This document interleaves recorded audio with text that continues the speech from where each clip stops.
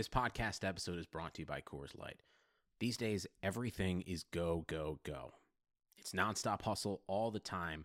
Work, friends, family expect you to be on 24/7. Well, sometimes you just need to reach for a Coors Light because it's made to chill. Coors Light is cold lagered, cold filtered, and cold packaged. It's as crisp and refreshing as the Colorado Rockies. It is literally made to chill. Coors Light is the one I choose when I need to unwind. So when you want to hit reset, reach for the beer that's made to chill. Get Coors Light in the new look delivered straight to your door with Drizzly or Instacart. Celebrate responsibly. Coors Brewing Company, Golden, Colorado.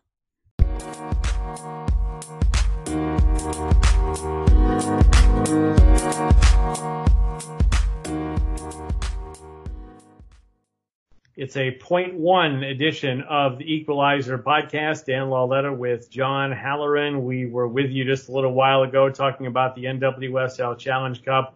Now we've got the matchups for the preliminary round of the Challenge Cup. So we will talk about those. And John, we just had the draw, kind of the debut, I guess, of the NWSL on CBS Sports. Nice to see it. Couple of flaws, notably that they announced the first round of games, which was the first 3 match days, which was, I guess, the, 6 matches. So some teams won, some teams 2, and a little bit of a lag time for the other rounds to complete everybody having 4 games in the preliminary schedule. Don't want to say that there was anything nefarious going on, but it presented, I thought, a bit of a questionable vibe because rigged draws are something that, whether they're legit, whether they happen or not, they dog soccer. Every World Cup, every European Championship wasn't a great look. That said, jump on that if you want. Otherwise, just what jumps out at you about the matchups? Well, I definitely think we should talk about that because they showed, I think, 6 of the 18 group stage games. So we didn't see 2/3 of the schedule. It seems to me, based on the way that they were doing the draw, that they were basically just picking positions, and then whichever number you got picked put you into a certain slot, which then when the other teams all got picked, that provided the matchup. So there's 2 issues I saw. One was that they kept calling it a seeded draw, which is, for anybody who follows sports, is something that throws you off because seeds generally indicate that there has been some sort of process to put teams in order from the best to the worst. And in those types of seeded tournaments, whether we're talking about how one plays 4 in the NWSL playoffs, or whether how we talk about one plays 16 in the first round of March Madness, that implies that best plays worse, and that is, not really how this worked out. I think if you look at it, it doesn't match up necessarily how things played out last year. So that's a problem right there. And then, of course, if it was just drawing numbers to determine matchups, it seems like it would have been very easy to have a graphic that you just dropped the name or the number in, and then boom, it populated that team in all of the spots, which is what we saw for the first 6 games. So when they would announce a team, you would see that team pop up in certain spots on their graphic. Why that graphic didn't extend to the entirety of the group stage is a little bit confounding. And for a moment, I thought maybe there was something where like winners would play and losers would play, or there was some sort of formula to figure out the matchups as you go, because you don't have to worry about travel. Everybody's in the same spot. You have to worry a little bit about rest days, but like in the College World Series for baseball, for instance, you get winners brackets and losers brackets and things like that. But that didn't seem to be the case. So hopefully it was just an oversight.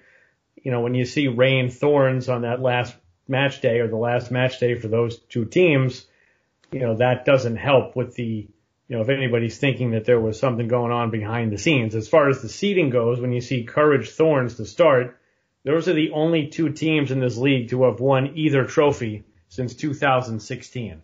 So very clearly that is, that's not an advantage to either team based on that. But I guess that's a good place to start matchup-wise, because even though I think that matchup has gotten stale and I'm not really sure what to make of the Thorns, although I think, as we talked about the other day, you can say that about almost every team in the league.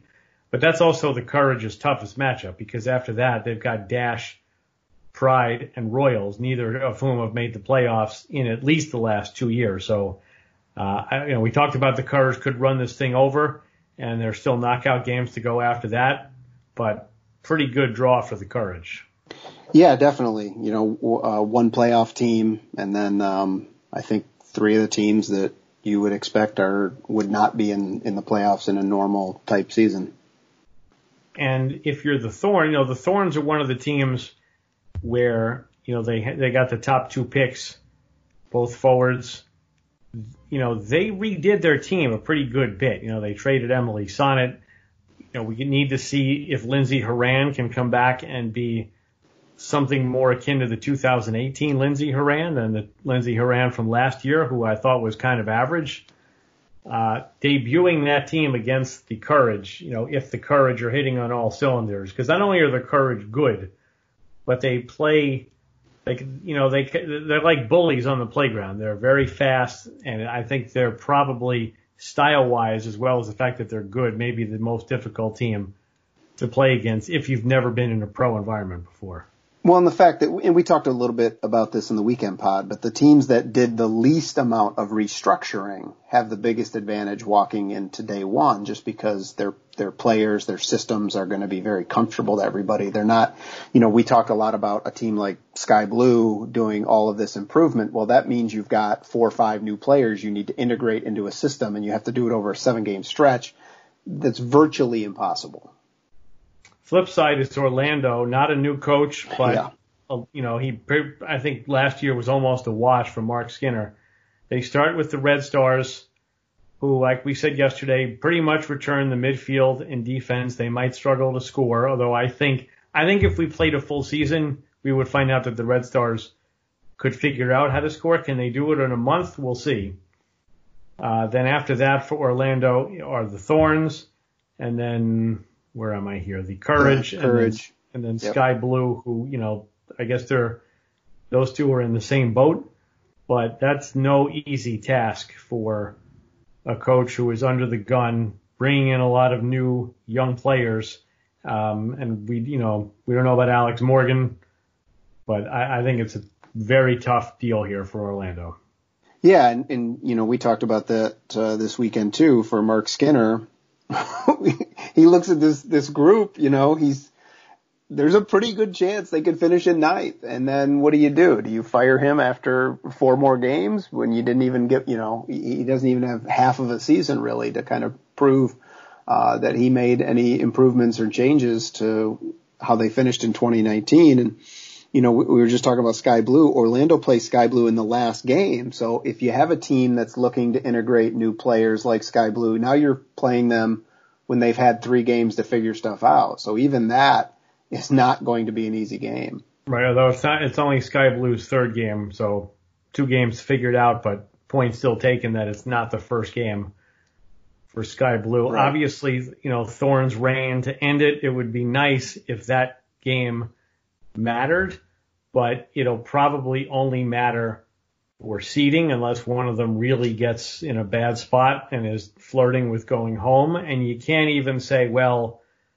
it's, remember when they played a couple of years ago and it was kind of for home field in the playoffs, but there is no home field here unless you're Utah. But even that is really only because they play there regularly. There won't be any fans. So, the seeding, which will be real seeding, but the seeding for the knockout round really won't be, won't have any bearing in terms of home and away.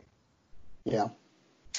We didn't get Sky Blue and the Spirit, which was the one matchup that we wanted to see. How about this July 1st Courage Dash? The Dash are the team that won't play in this first round. So this will be the second Courage game and the first Dash game. I'm thinking that's advantage Courage, even though they'll only have 3 days off in between. Yeah, and I think the Dash got a tough go of it too, because not only do they have North Carolina there, but they've got to play Chicago and then Sky Blue and the Spirit, who I think are both, in that contender realm. And, I think if you win a game, you're okay, right? What are we expecting for the team that finishes tonight? Because you could theoretically go 0-4 and get through, right? Right. And we had this discussion on the weekend too. And, I said put the over under at 2, right? Because if you win one game, you probably advance. Yeah, I can't imagine a scenario where you win a game and don't move on. Yeah, and especially when you have teams that are notorious for tying games. I would say that Chicago probably got, I wouldn't even say probably, I would say Chicago got the easiest draw of any team. They play no playoff teams from last year, but they're also notoriously slow starters in the season. And we also know that they are notorious for tying games. So, they could go in this, scenario where they tie 3 of the 4 games and lose one and end up with only 3 points. And their schedule is Pride, Royals, Sky Blue. And the Pride almost have to be better. I don't think the Royals will be better. The Dash could go either way, and we'll see about Sky Blue. You're a little bit more tied into the Red Stars than me. What do you make of the Rory Dames? And I just screwed myself up. Who's the Royals coach now? Craig Harrington. There you go. What do you make of that coaching matchup so early on in this tournament? Yeah, I was happy to see that just because I think it'll be fun to watch from my perspective. But yeah, Harrington's going to know Chicago's setup. He's going to know their roster better than anyone else in the league. So he is obviously going to be set up to tactically put together a game plan that gives his team a pretty big advantage, I think. I wonder if he's sitting there thinking, man, if only I knew that all the soccer would be in Utah, we could have hung on to Becky Sauerbrunn, who asked for the trade to be in Portland. Now she's going to be spending all of her time in Utah also. What else? If you're not looking at the schedule, the game days, and there's 2 games a day, no times announced that I'm aware of, but June 27th and then June 30th, which you pointed out off air is a little bit awkward. Then July 1st, the middle games are July 4th, 5th, and 8th, and then the 9th, 12th, and 13th, and we don't necessarily have a schedule for the knockout round yet. So this is all kind of developing a little bit in typical NWSL oddness, I think. But those are the game dates. July 4th is weird because normally I've been to games on July 4th. I was at a Sky Blue WPS game on July 4th, and you could literally hear every single word the players were saying. There was nobody there. This is kind of a different year. It's a Saturday. Are people going to sit inside and watch these on July 4th, or do they want to sit in their backyard, maybe have some neighbors over and not worry about soccer? I think it honestly could go either way. Yeah, me too. Because as we talked about before we started, like every day for some of us is kind of blurred into every other day, and Saturday doesn't feel a lot different, I know, on my end than Tuesday. So, yeah. I really don't care what day these games happen to be on. I'm going to be watching all of them. So, anything else on the page? Like you got Royals Courage. Royals were the team that beat the Courage 2 years ago, but I don't know that holds any water at this point.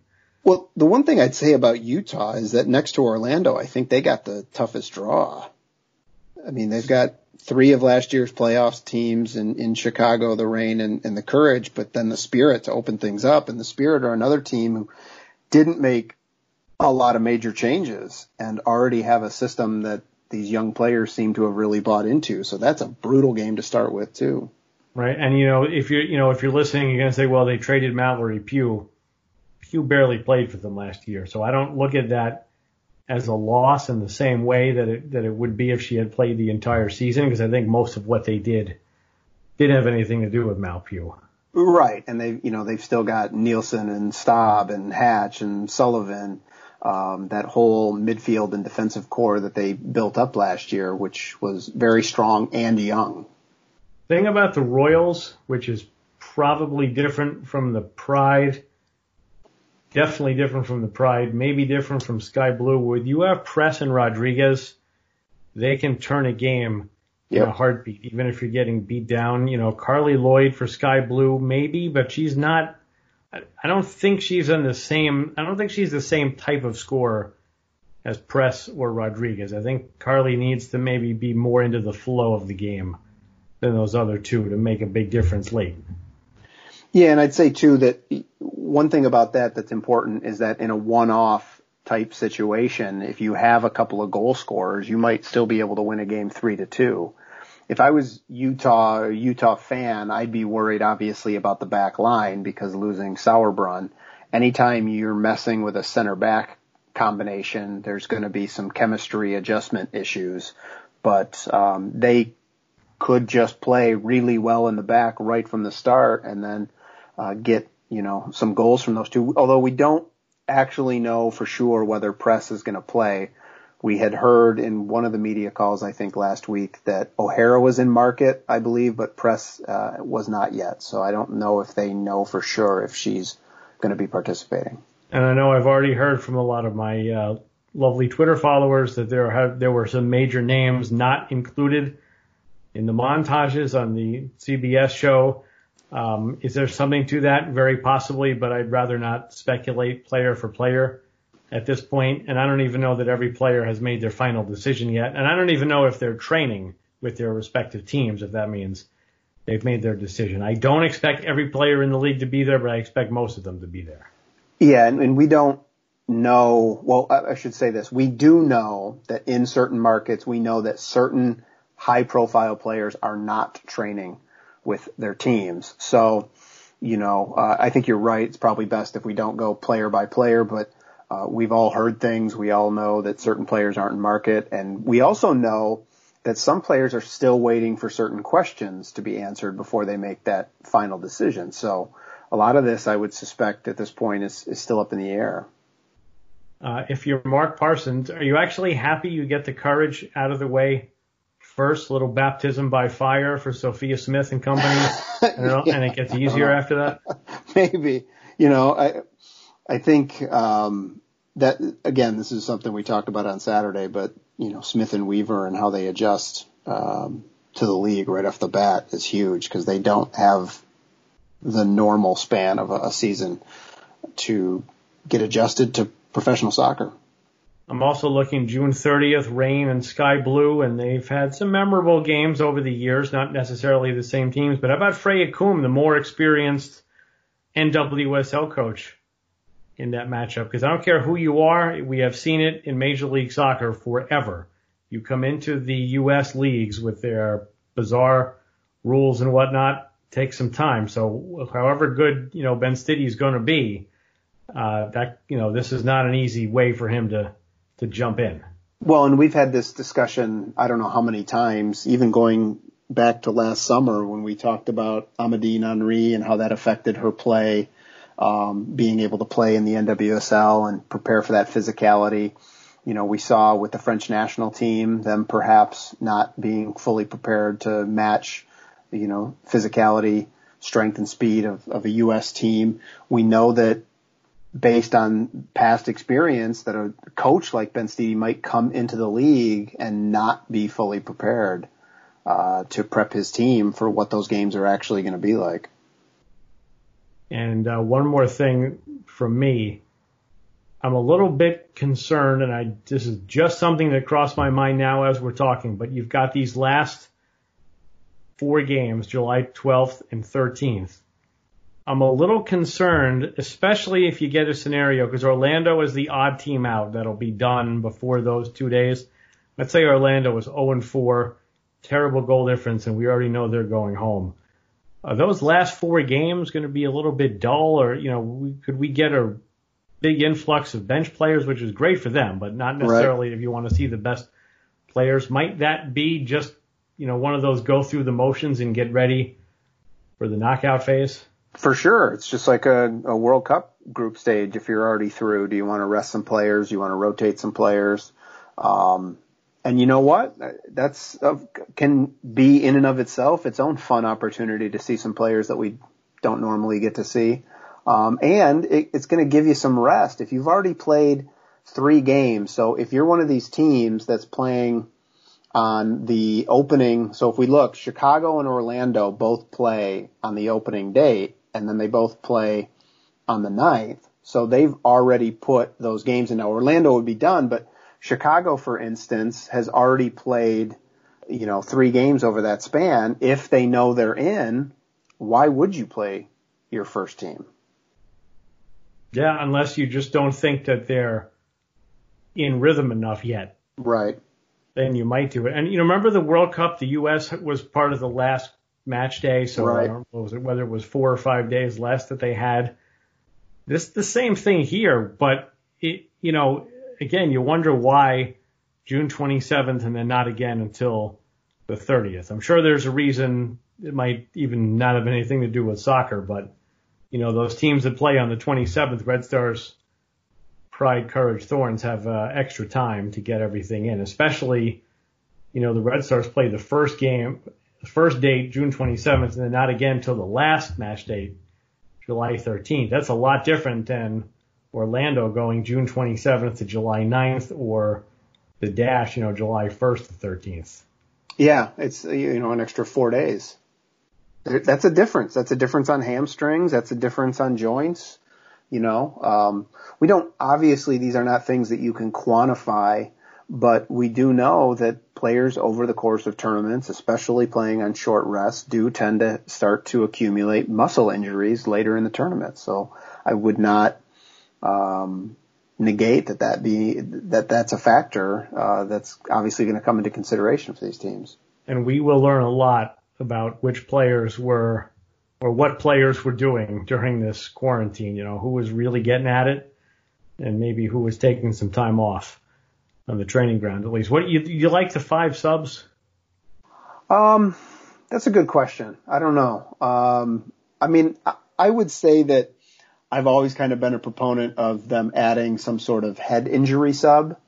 I always thought that made sense, but I also, and this is more from an international perspective, kind of liked when they only had 2 subs, because I think it made it more fair in the sense that smaller countries that might not have as much talent could throw their best 11 out there, and that it helped the teams that were maybe bigger, had bigger player pools, having a little bit more depth, being able to add that 3rd sub.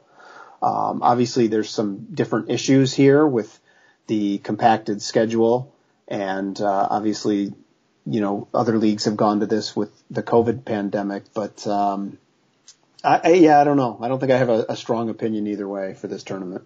Because I kind of feel like, and like you said, this is taking the lead of other major leagues around the world, aka major men's leagues, but I almost feel like it's partly for show. Because if you're, all right, so you go 3 to 5, you're still asking 5 field players to go 90 minutes every game. So basically what you're saying is we're going to take 2 players who would have played 90 minutes and allow them to play less.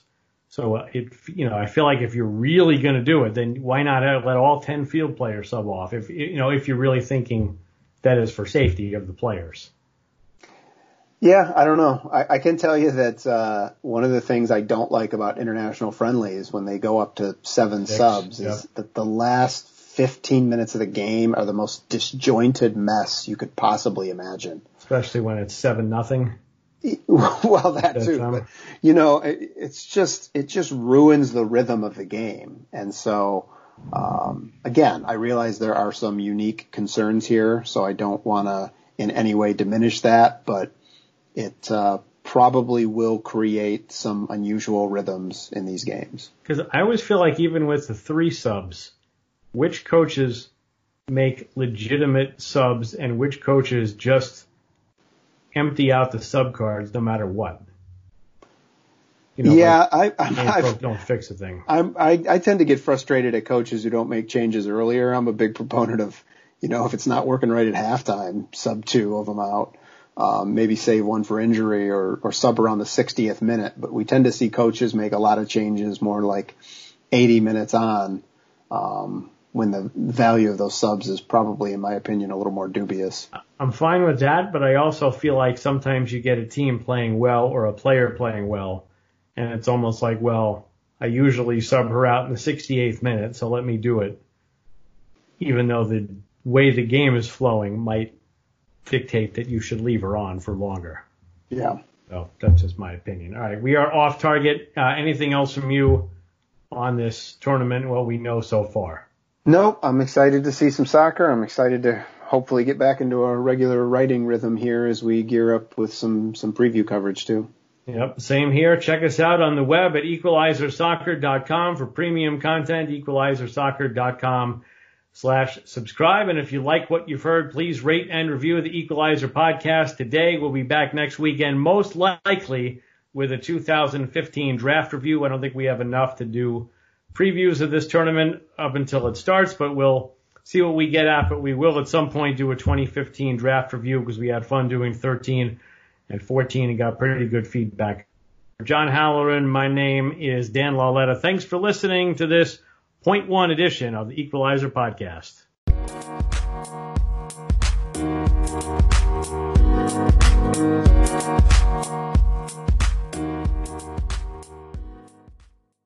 Nobody builds 5G like Verizon builds 5G, because we're the engineers who built the most reliable network in America. And the more you do with 5G, the more building it right matters. The more your network matters. The more Verizon engineers going the extra mile matters. It's us pushing us. It's Verizon versus Verizon. 5G built right from America's most reliable network. Most reliable based on rankings from RootMetrics second half 2020 U.S. report of 3 mobile networks. Results may vary. Award is not an endorsement.